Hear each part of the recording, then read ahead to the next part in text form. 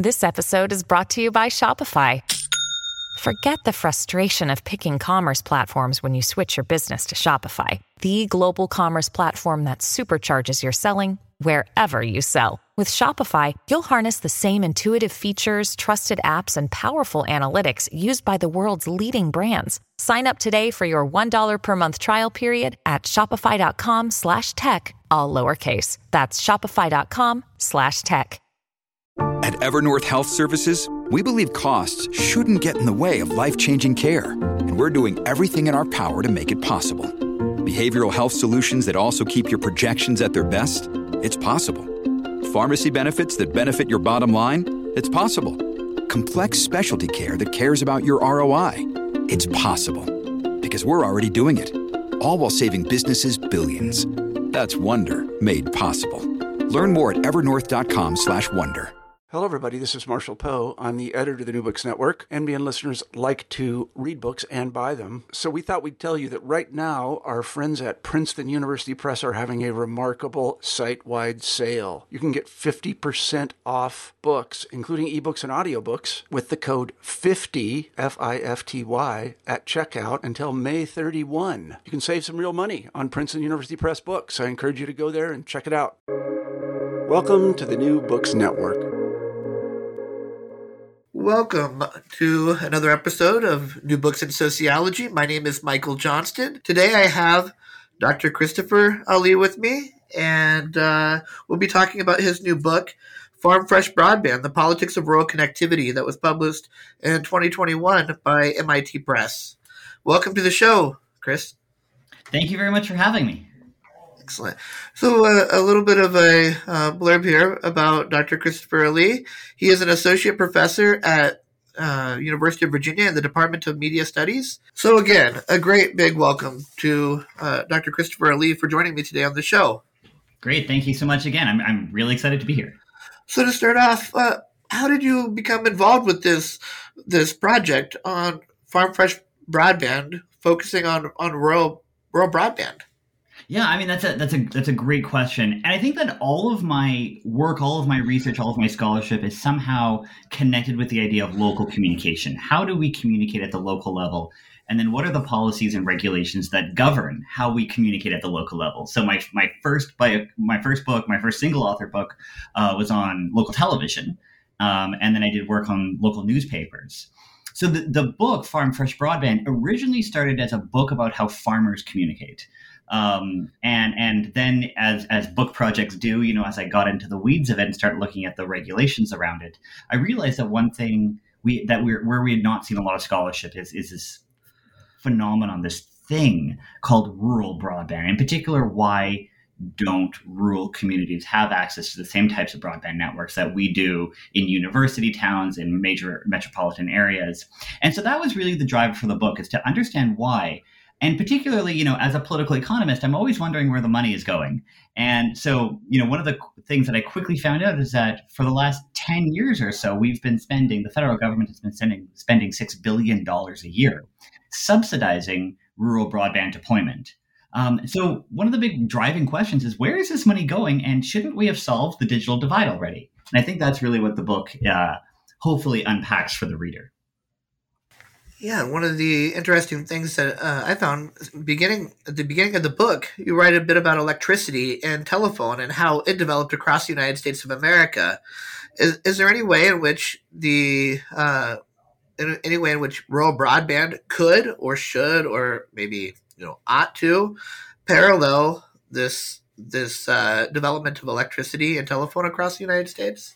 Absolutely, it should. Absolutely, the trajectory of broadband deployment should follow the trajectory of rural electricity. And we say this a lot. In fact, in March of 2021, President Biden said the words, "broadband is the next electricity."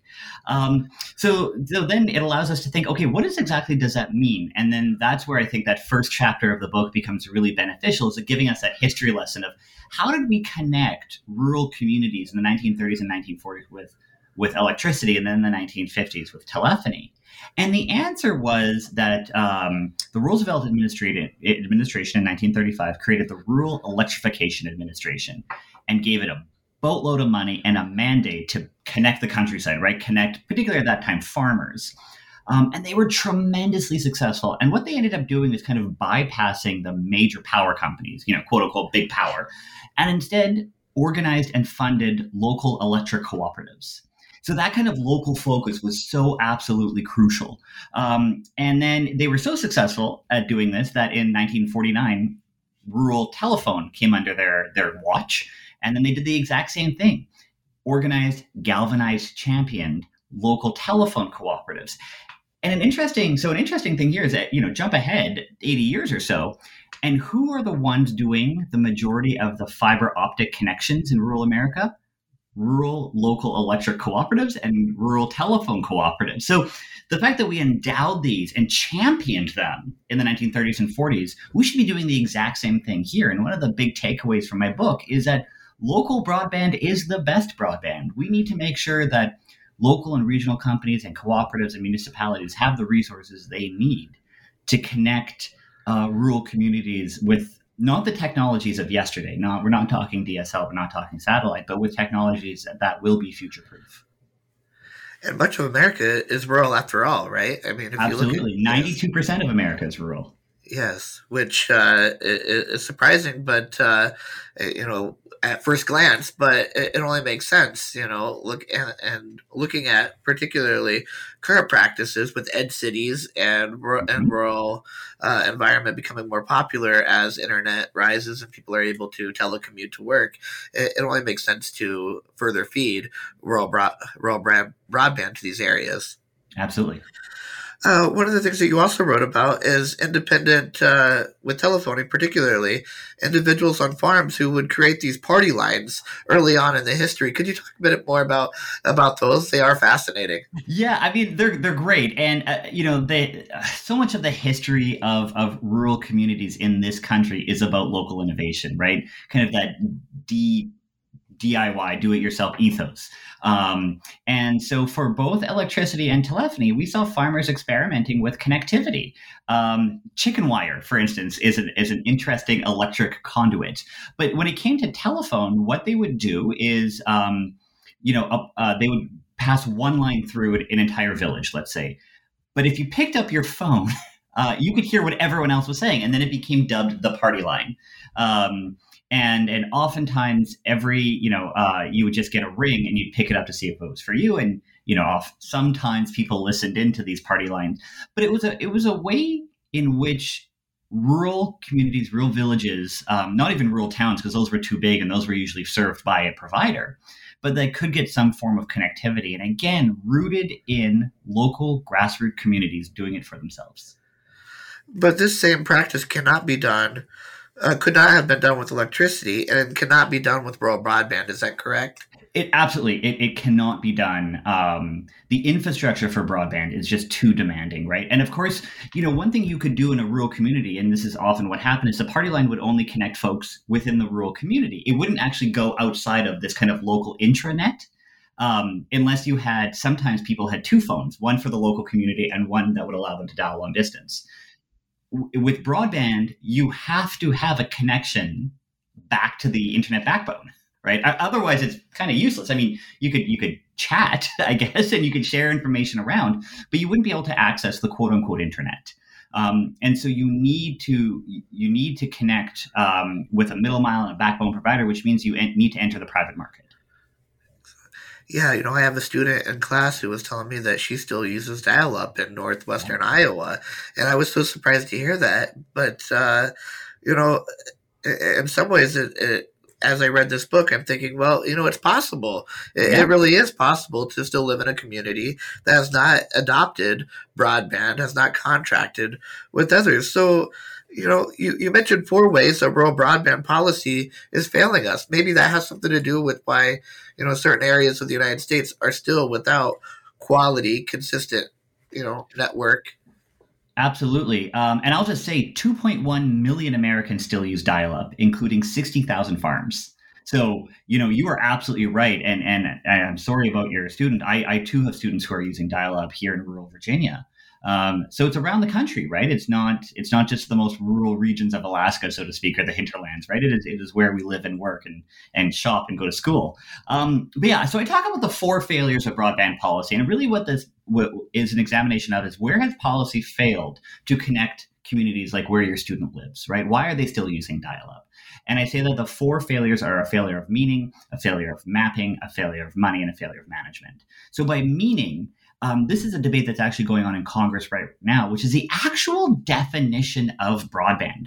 Right now, the Federal Communications Commission defines broadband as 25 megabits per second download, 3 megabits per second upload, which is fine if you're living by yourself and you actually get those speeds. It is woefully inadequate if you live in an apartment with a partner, with kids, in a dorm room, in a sorority, in a fraternity. Like anytime you've got more than 2 people, it is not going to work. And the other thing is that we define it when you subscribe to a broadband provider, they don't have to tell you their actual speeds. They just tell you their advertised speeds. So they're giving you the hypothetical maximum that the network can do, right? So yeah, you might be able to get 25.3 if it's 2 o'clock in the morning and no one's on the network. Does that really count as meaningful broadband? In my mind, the answer is no. So that kind of meaning is the first failure. We need to think bigger. Other countries have looked to, for instance, Canada does 50 megabits per second down, 10 megabits per second up. I've argued for a minimum threshold of 100 megabits per second download, 100 megabits per second upload, particularly to take into account the fact that, Zooming, teleeducation, telehealth, these are upload demanding speeds. Like binging Netflix or playing video games is download, right? Download is about consumption. But if we think about production, that's upload. We need to make sure we have adequate upload speeds in order to zoom into a class, right? If we're doing teleschool. So again, this kind of failure of meaning. Failure of mapping is the fact that we actually don't know, and by we, I mean the Federal Communications Commission, doesn't know how many people actually don't have access to the internet, which is crazy, right? And so the FCC says that somewhere around a little over 90% of the country has access to a broadband network at 25 megabits per second down, 3 megabits per second up. Most independent studies say that number is off by at least 50%. Right, which means that it's probably around 50% of the country that has access to a broadband network. Microsoft released a study that said that 120 million Americans, so a third of the country, who have access lack it at broadband speeds. So we have a huge number of and underconnected that are completely getting miscounted. And the reason why we have this failure of mapping is because when the FCC asks internet service providers to tell them, okay, here are the communities that we serve, here are the households, they actually don't have to report this by the household or by the parcel. They have to report it by the census block. And in a city like Manhattan or DC, a census block is just a couple of streets because it's so dense. But let's say in Iowa or in rural Virginia, a census block could be hundreds of square miles. And so long as one building within a census block is served with broadband or can be served with broadband within 10 business days, that entire census block is considered 100% served. And if we think about rural communities, there's generally going to be one building. It's usually a McDonald's, to be honest, or a library that has broadband, which means that the entire community is considered served, which means they are ineligible for future federal support. And why this is so important is because broadband in rural communities is a market failure. The private market does not see the return on investment it needs to be able to deploy in, for instance, northwestern Iowa or rural Virginia. And that's why we have policies and subsidies to do this. So the failure of mapping means that we end up just kind of double funding places that already have broadband or miscounting people that say the map says you have broadband, but they say, actually, no, I don't have it at all. So that's a failure of mapping. There's also a failure of money. We have, for the last 10 years, dramatically favored the largest telecommunications companies, like just dramatically. And we've given them, hundreds of millions of dollars, billions of dollars for the promise, for the hope and a prayer that they would connect rural communities. And if they have, they've connected them with subpar technologies, like, for instance, DSL, digital subscriber line, which is a kind of souped up telephone connection, or fixed wireless. And fixed wireless can be really beneficial if it's served with fiber optics on the back end. So fixed wireless means that you get your internet to your home wirelessly from a tower, right? But what often will happen is that how the tower gets connected to the backbone is still using a telephone line, not a fiber optic line, which means you might have fast speed from your house to the tower, but then everything slows to a halt when you try and access the bigger internet, right? So that's what we saw. I mean, again, for those listening who are fixed wireless champions, like, yes, fixed wireless can be great for rural America when it's connected to fiber. So again, this failure of money is that we just gave out $1 billion a year to what I call big telco, and they've really failed us. And in fact, some companies even said, we can't live up to our promises. In 2018, 2019, CenturyLink said, hey, you know what, FCC, we can't live up to what we committed to. Not only were they not punished, they were given more money and then allowed to compete for another grant. There's a lack of accountability too when it comes to this money. And one of my concerns here is, of course, with the infrastructure package, $65 billion is going to go to broadband, $42 billion of which is going to go specifically to deployment. So I'm always worried, what happens if history repeats itself and we just funnel this money back to big telco and they don't do anything with it? That's very concerning to me. So that's a failure of money. And then there's a failure of management. And what this means is that at the policy level, and I'm a policy scholar, so these politics kind of really interest me, is we've got kind of three cooks in the kitchen. We've got the Federal Communications Commission, we've got the USDA, and we've got an agency called the NTIA, the National Telecommunications and Information Administration, which is the technological advisor to the White House, so the executive branch. And they all compete for who has broadband supremacy in terms of regulation, but they also don't talk to each other. And so oftentimes we see rules. So for instance, the Federal Communications Commission for its latest grant said, if you get USDA money, you are ineligible for this grant. Now, a major problem there is USDA money is based on a loan, not a grant. And so a lot of particularly smaller companies were using FCC money as the collateral for their USDA loan. They need both. They just got shut out of accessing more loans, which means it's going to be much harder for them to deploy. Interestingly, again, in the infrastructure package, Congress bypassed both FCC and USDA and gave all the money to the NTIA. The NTIA has never played such an important role as it's going to play in the next 5 years. So that's going to be something really interesting to watch. But again, my concern here with these four failures is I hope history does not repeat itself in terms of meaning, money, mapping, and management. And then then there was also something in there, I think, in the money part of the failure among the other three is with the additional costs throughout history for rural areas to get electricity, telephony, and internet, because these large corporations tend to favor more dense areas like inner city metropolitan areas rather than the rural communities, because they have fewer people to provide to, which results in some ways, costing those residents of smaller communities more money. Absolutely. So a rural resident will most likely pay upwards of 30% more for broadband, and usually for subpar broadband than we get, than urban Americans. 30% more for lesser quality speeds and connectivity.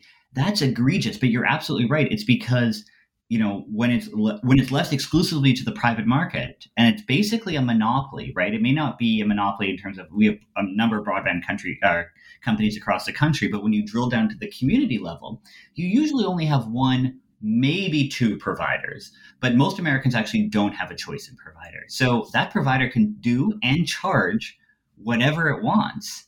And this is oftentimes why internet service providers are ranked as the worst customer service companies, because they have no competition. There's no incentive for them to do better. And so one of the big policy questions then is, how do we actually incentivize competition that will drive down prices and drive up service?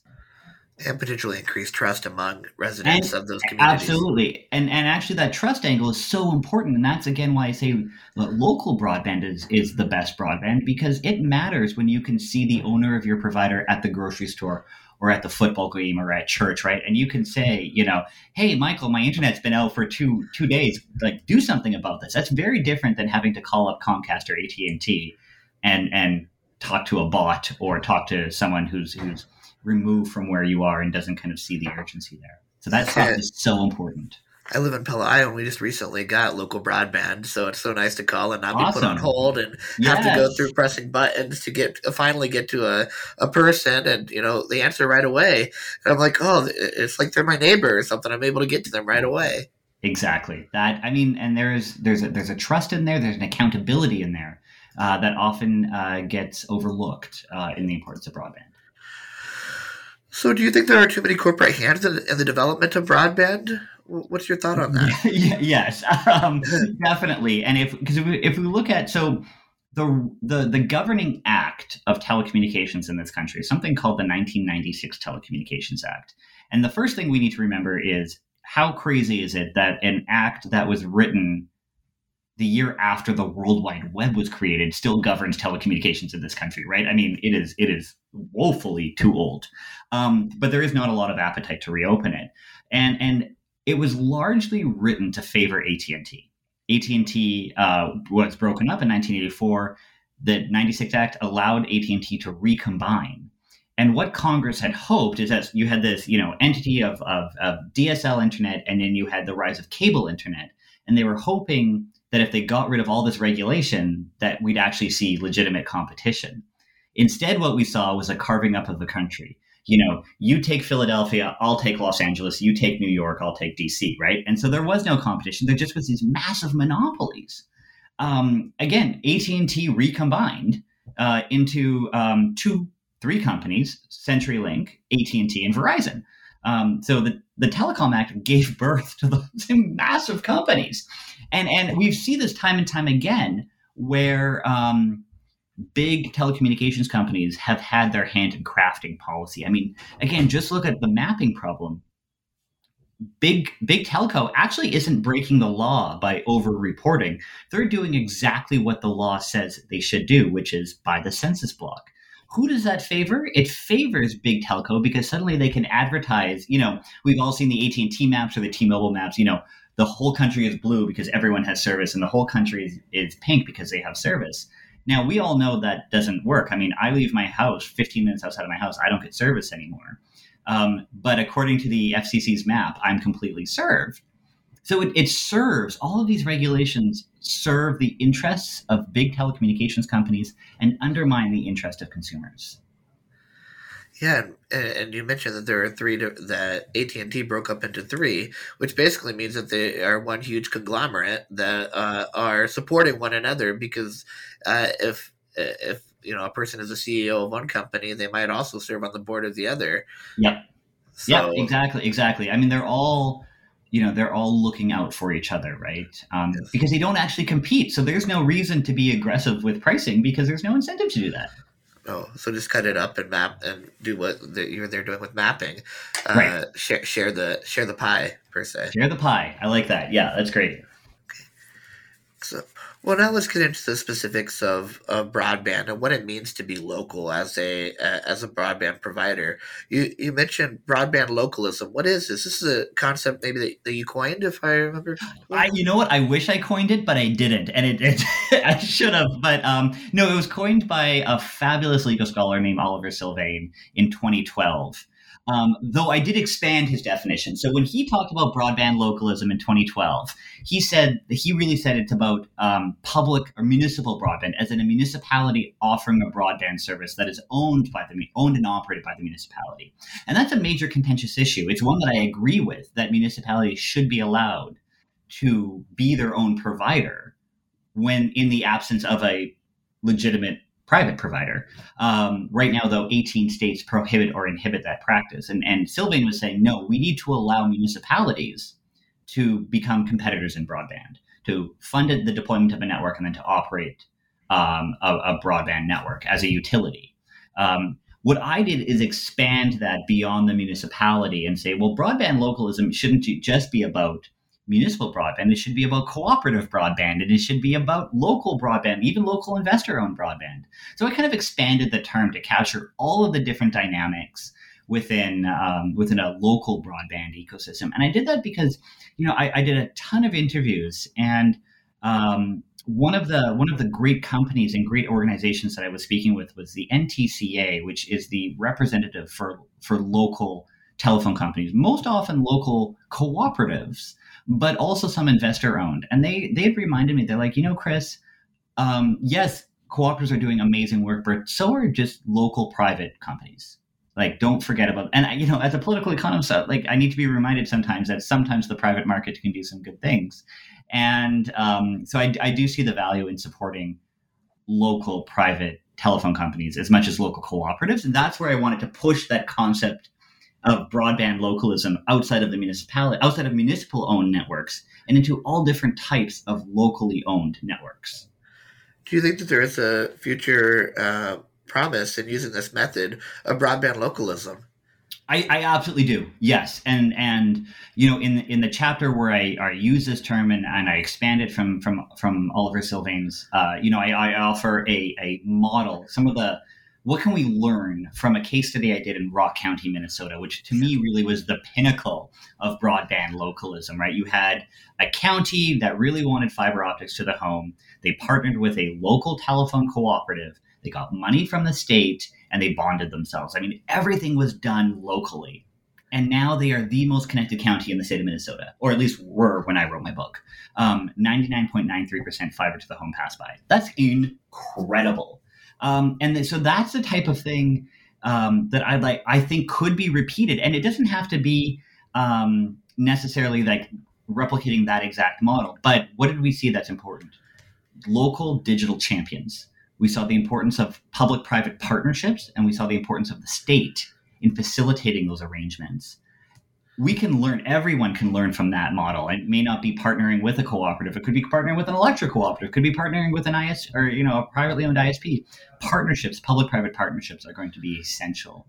But all of this happens at the local level.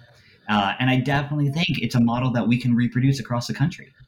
Well, it's the three parts of government working well together, right? Totally, yeah. It's the federal government providing in a capitalist system, it's the federal government that is incentivizing corporations, local businesses, and it's a state's responsibility to distribute it across those funds equally across the state, and the local government's responsibility to oversee the implementation of that money to fit the needs of their community. Absolutely. Couldn't have said it better myself. And do you think that this broadband benefits Rock County, Minnesota in more ways than just connecting the people there? Does it make the community more attractive to businesses, to people, to help grow their community in ways that they hope to see it grow? I mean, absolutely it does. And you actually said it earlier in our conversation, the importance of telework and remote commuting now, right?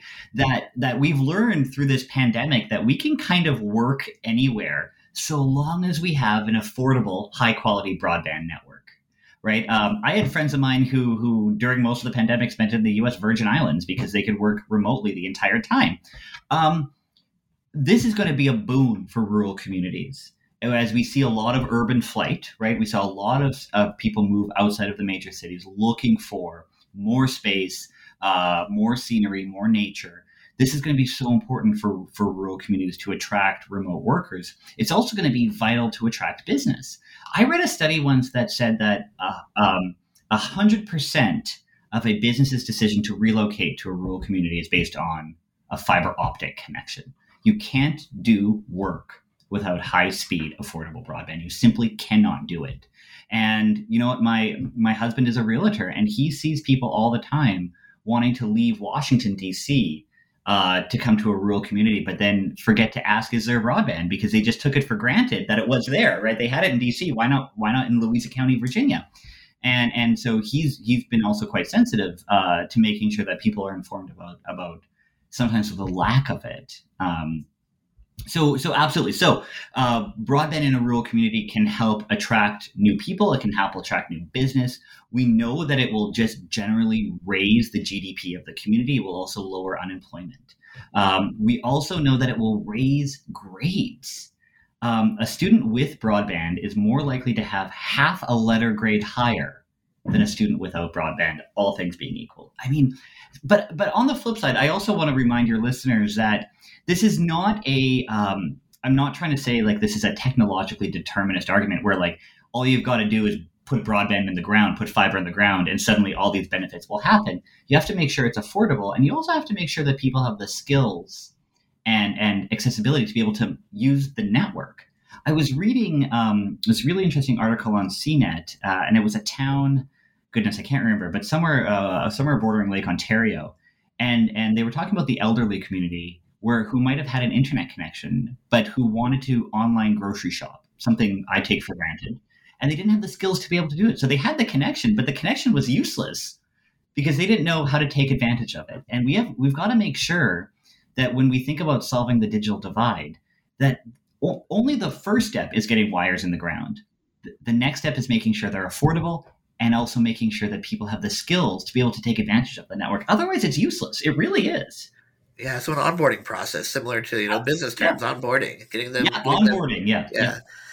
And I think of all of this, and even in my research, looking at towns along the Mississippi River, or in your area with the Rust Belt community or the Appalachian communities that once had thriving communities during the Industrial Revolution, but now we're looking into a post-industry. What's their new reputation going to be? And I think there's opportunity in connecting them and providing a lifestyle where they can still connect to internet, but also enjoy the countryside. Absolutely. And I think, particularly as we are slowly clawing our way out of the pandemic, and we're seeing people not need to return to their office buildings, but can do these remote conversations, broadband is going to be that much more important. It was so crucial during the pandemic. It's going to be, I think, even more crucial after. Well, hopefully we will get out of this pandemic, and it will continue to be crucial.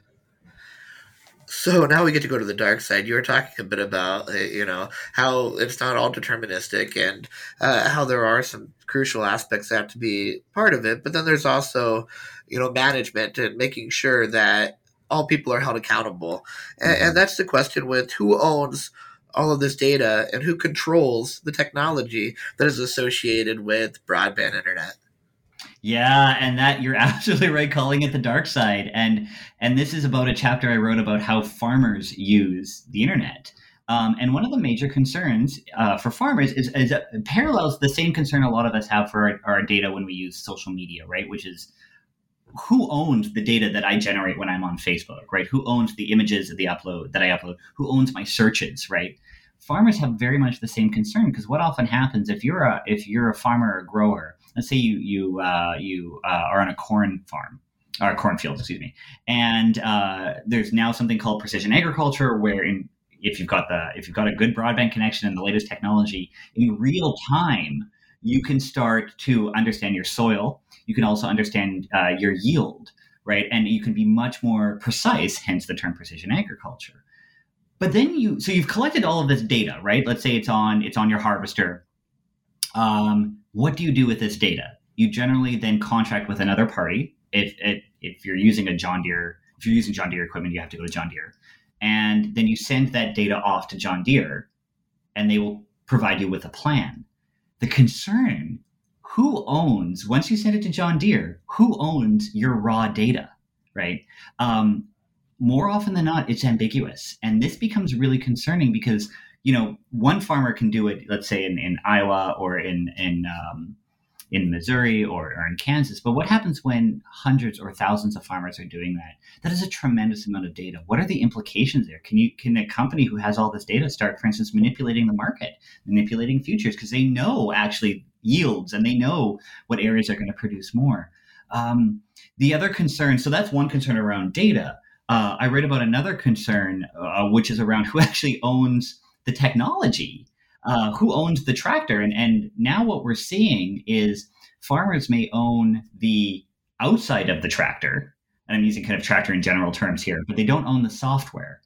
And if they violate terms of use, if they try and jailbreak it, they risk that tractor being immobilized by let's again say John Deere. So these are definite concerns of farmers and growers throughout the country. And I spoke with both the American Farm Bureau Federation and the National Farmers Union and the Grange about these concerns.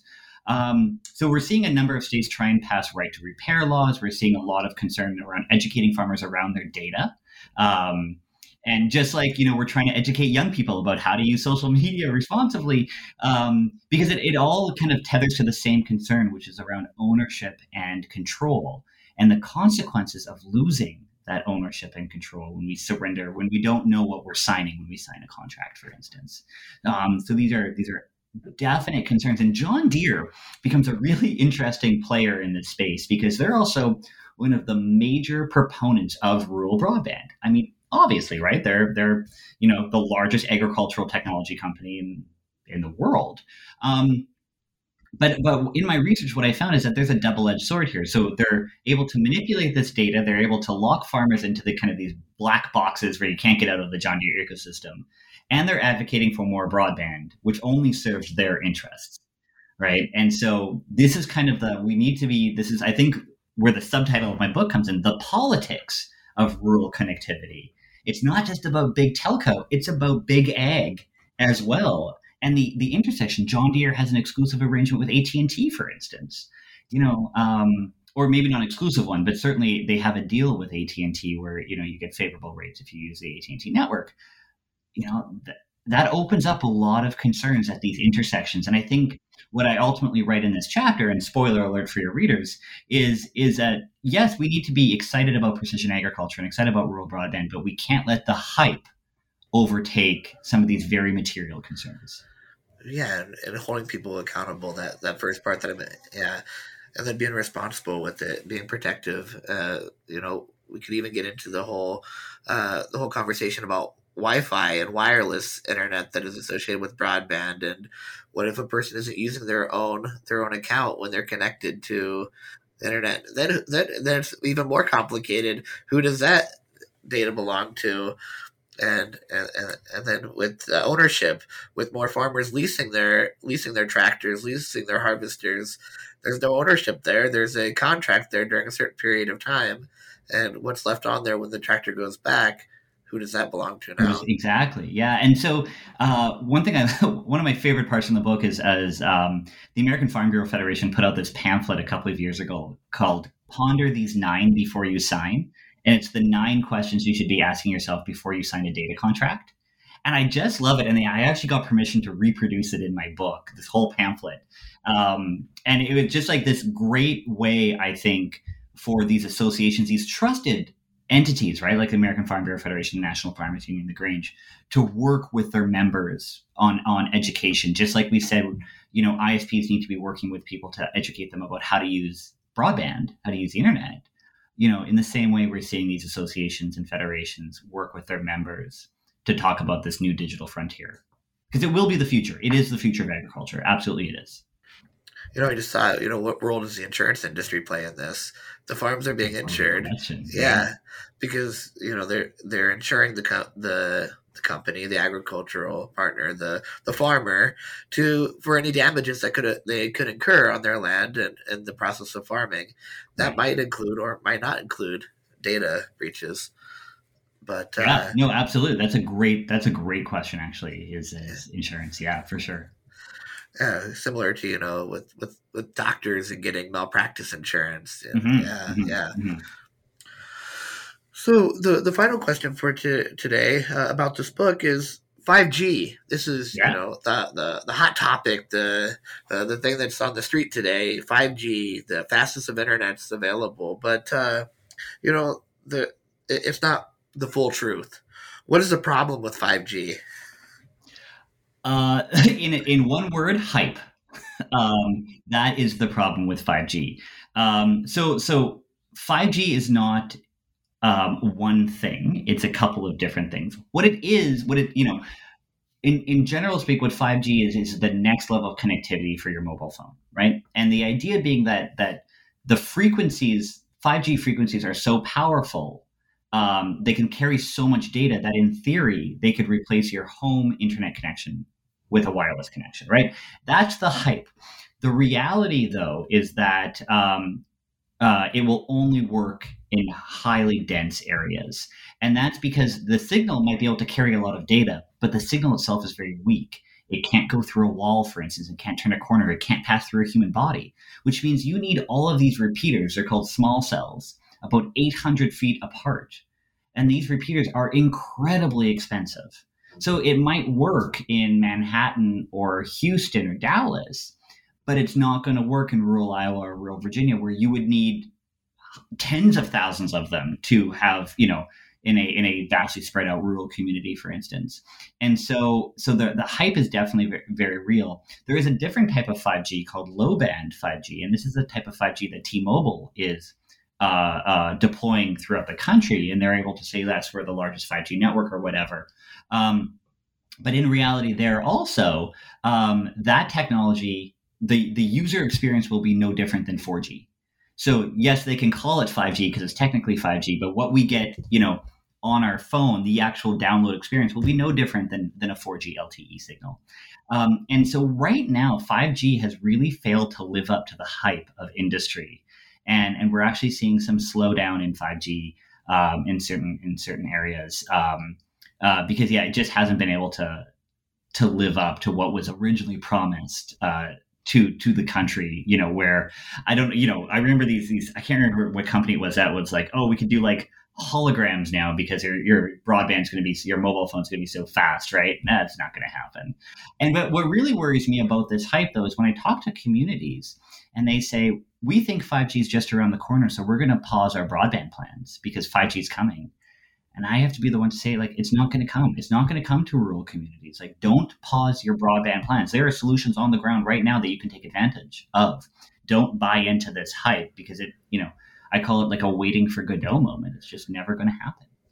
I think you mentioned something about technology that would have to be attached to telephone poles just to make a strong enough signal to bounce from place to place to place. Yeah. So there's a great line, and I didn't include it in the book, but it's wireless is just one wire less. And I love it because so all of these small cells that I mentioned, they still have to be tethered to a fiber optic cable in order to deliver the data back to the internet. And so, yes, you were walking around with your phone, which is wireless, and you get one kind of bump to a small cell, but then everything going back is wired.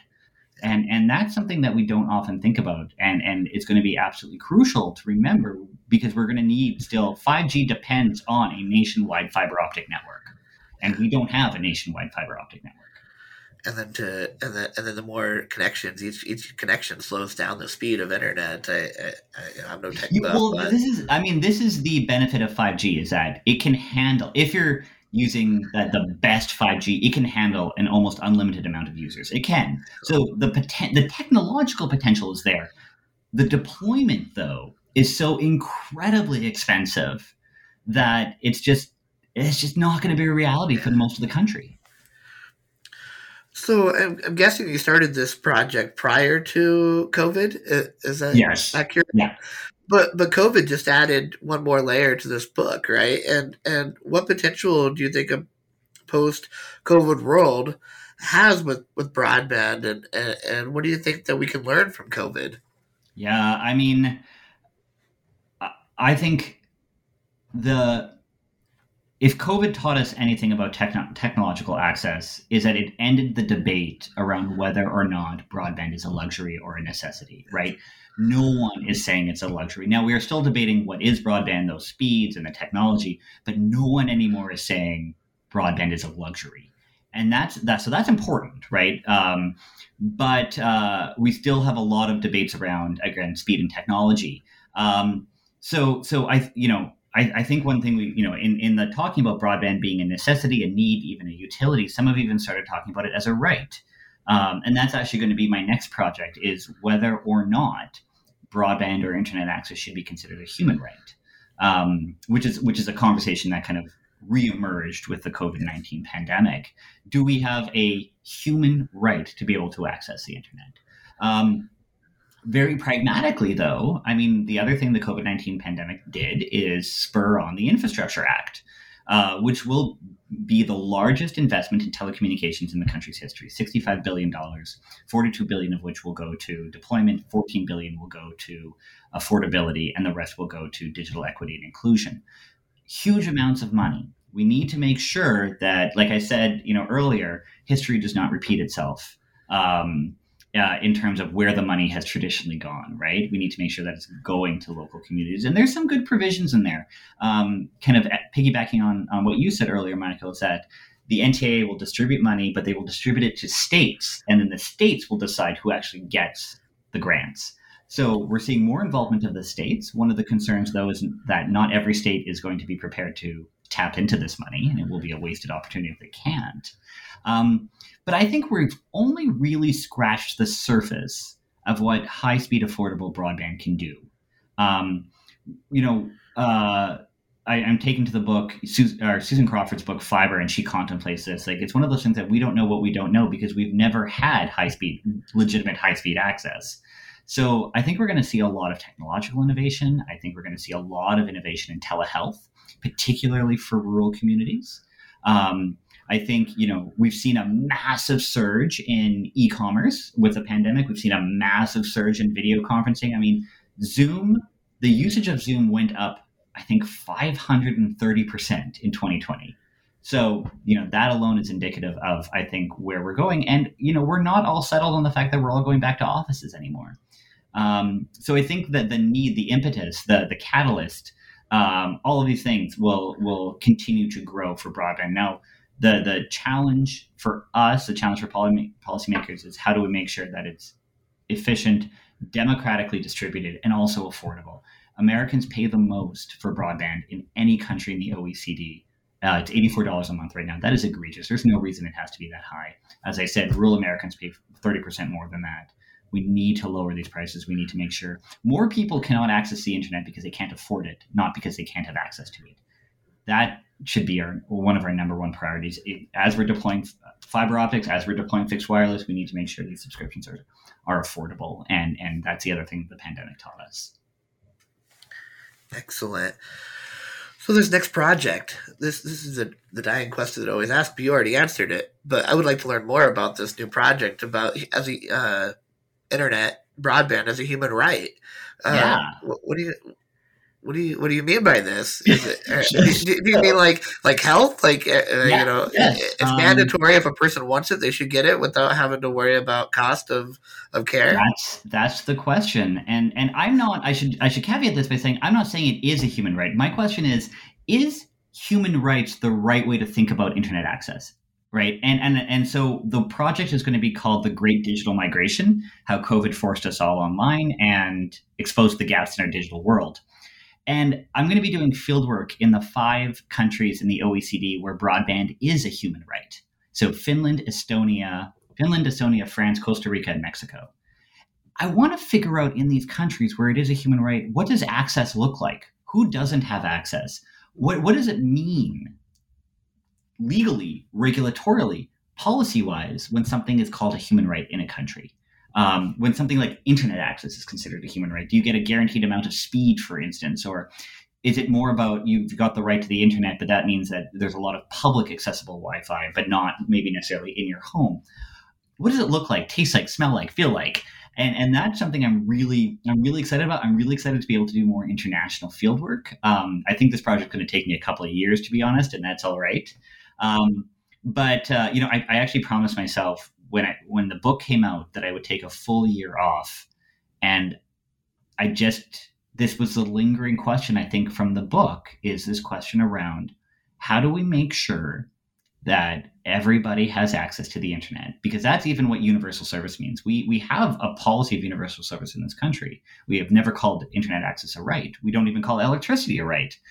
So what is so special about broadband that it makes some people say it's a human right? Including, by the way, the United Nations has said internet access is a human right. The European Union has said it's a human right. We haven't. Most countries haven't. So what are the implications here? And I'm really excited to investigate these questions. Yeah, and even looking at surveillance, because now if it's a human right, everybody has it, and the state is providing it. So does that mean the data then becomes the ownership of the state? Right? Yeah, and then they can do whatever they want. That's a great question. And so I'm definitely not taking it for granted that it is a right. My question is, should it be? And is this the best way to make sure everyone has access? and then how each country, because you're looking at, I'm sure that there's going to be some similarities across these countries, but I'm guessing that there's probably going to be some major differences in how it's deployed. Absolutely. Yeah. And that's what I'm excited to find out. Yes. Excellent. Well, thank you again, Dr. Ali, for joining me on the show. This is New Books in Sociology, a channel on the New Books Network. I look forward to talking with all of you soon.